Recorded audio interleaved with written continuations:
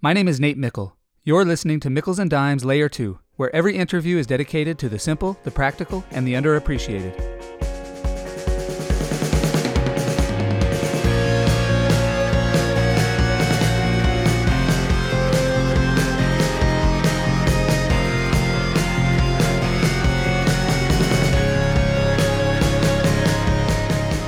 John Beck is a quarterback guru, but not the kind that says, "Watch how I did it," because John's NFL career never took off. John's a guru because of his failures, or at least because of the lessons he learned while struggling in the NFL. And it's those lessons, combined with lessons learned from past coaches, mentors, and even academic articles, that John teaches his clients today. And it's working, at least if you measure his success by some of his clients. Drew Brees, Matt Ryan, Dak Prescott, Jameis Winston, Andy Dalton, Terrell Pryor, Blake Bortles, Marcus Mariota, Jared Goff, Carson Wentz, Justin Herbert, Jimmy Garoppolo, Justin Fields, Trey Lance, and Matthew Stafford. And in 2021, when Zach Wilson, the number 2 pick in the NFL draft, was struggling midseason, the Jets hired John Beck to be Wilson's personal quarterback coach. Given that some of the greatest quarterbacks in NFL history turned to John for advice, I wanted to do the same. I hope you enjoy learning from John Beck, because I certainly did. John, thanks so much for coming on. So great to catch up with you. And before we get started, I had to ask you a question. And I don't know if you remember this, so this is putting you on the spot a little bit. But it was 2005. We're playing in Laramie, Wyoming. In pregame, the wind was blowing so hard that the kickers were literally, the punters would punt the ball and it would go backwards. So if you remember this, and it was late in like third or fourth quarter, it was a crucial moment. We really needed to get a first down. And you call out to the line, you say 0-0, which means there's a blitz. So that adjusts the line protection. And, you've got to get the ball out quick. But do you remember what the offensive line heard in that moment? I do not remember this. No. So this was Jake Caressa telling me this. And what Jake heard was Reno, which means run right. So instead of pass blocking for the blitz, Jake thought you had audible to a run. And so he run blocks, you drop back, the blitz comes. Oh, I took off running run blocking. Yes, you know what? I do remember this play now because, yes, somebody was in my face immediately and I took off running. Yes, and you scramble for like 20 or 30 yards, pick up the first down. That play was huge. And the reason I think this is such a cool play is because so much in life is just kind of random. Annie Duke, she's a professional poker player. She says, the outcome of your life is determined by 2 things, luck and the decisions you make. And in that moment, like, it was lucky. We prepared for it. We were a great team. It helped us clinch a bowl game berth. And I don't know if you're going to touch on any sort of randomness or luck today, but I just thought that was such a, when I think back to that season, that was such a cool memory I had. So as I thought about talking to you today for this podcast, I was thinking about a conversation you and I had about 10 years ago. Your playing career was just wrapping up and you were trying to decide what to do next. You and Barb didn't feel great about you going into coaching full time, but you were really interested in education. And you wanted to get more education, but still wanted to be involved in football. And you had just started training quarterbacks. We fast forward almost a decade. You have 2 master's degrees. You're now training quarterbacks at 3D QB. It's just been so cool to see that progression. And as you think back on your time as a player and as a coach, quarterback trainer, I would love to hear if you have any simple, practical, underappreciated lessons that you would most want to pass along to your kids. Yeah, I am going to piggyback off of, when you ask me that question, there are definitely a few things that I feel like are great lessons learned that I had to experience.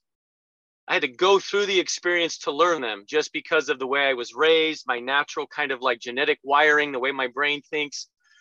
Those experiences taught me a lot. And it actually goes right with, what was the poker player's name again? Annie Duke. Yeah.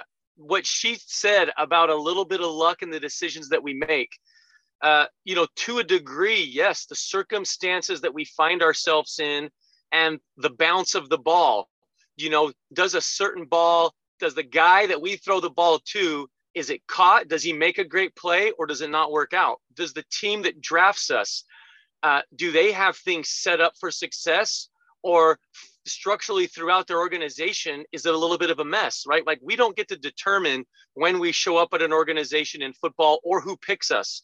It's not like college where you get to go on all these visits and you say, all right, which one do I feel like is going to be set up for my success? It's not like that. In the NFL, You get drafted to a team, they pick you, and you have no say in it. And so as I've gone through my experience as a player and had to learn the things that I had to learn, and as I've helped quarterbacks, over these last, I think it has now been 10 years, and the things that I think I want to pass on to my kids, a lot of it comes down to these simple yet really tough outlooks of what's within your control, what's outside of your control. Do you understand that sometimes the things outside of your control do have a major impact?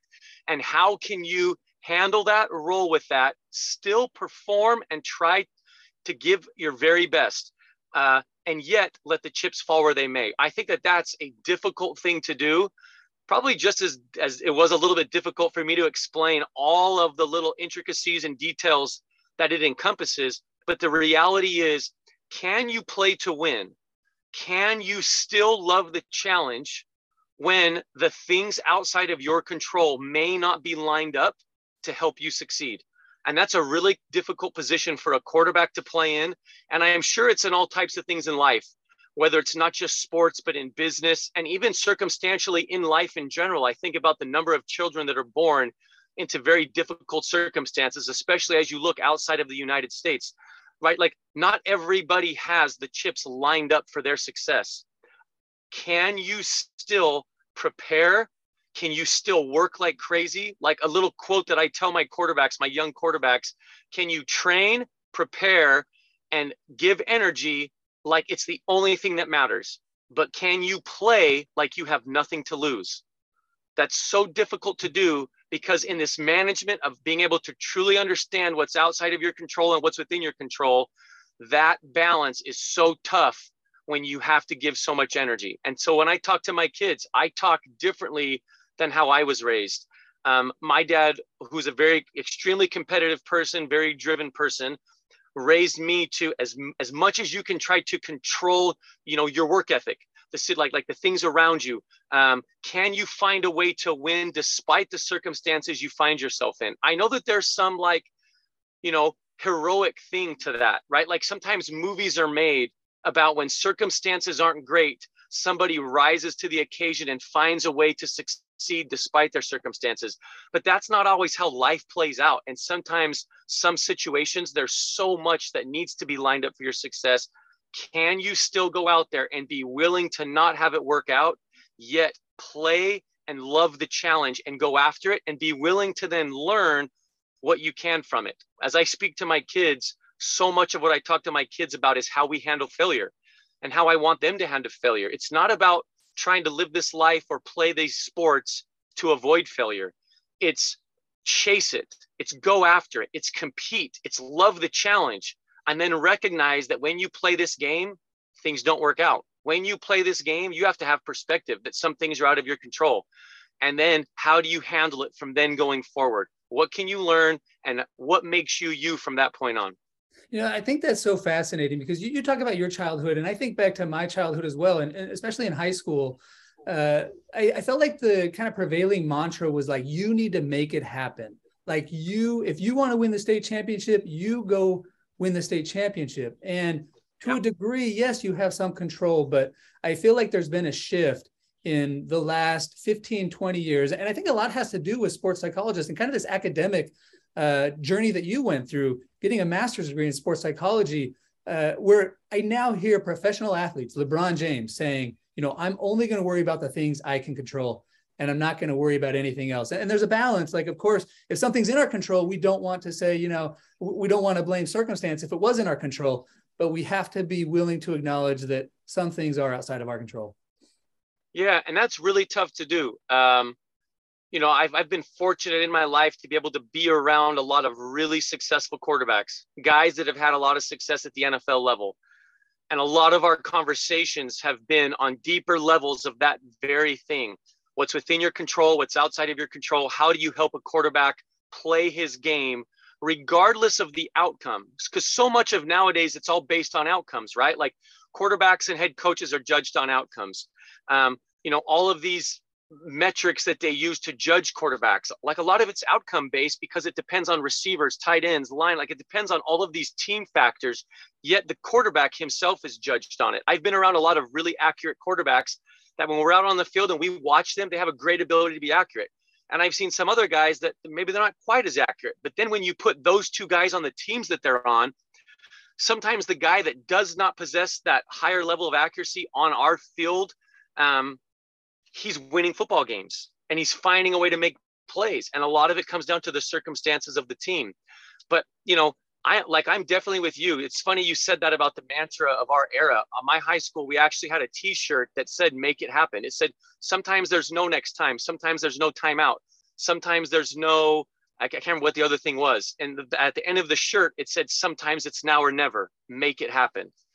And that's how I lived my life. Make it happen. And when I went into the NFL and I landed on the Dolphins and we were, 0-9 or 0-10 when they named me the starter, I was able to say, all right, this first game, I'm just going to go out there and do my best. Whatever happens, happens. But then as you continue to lose, you don't want to keep losing. You want to make a win happen.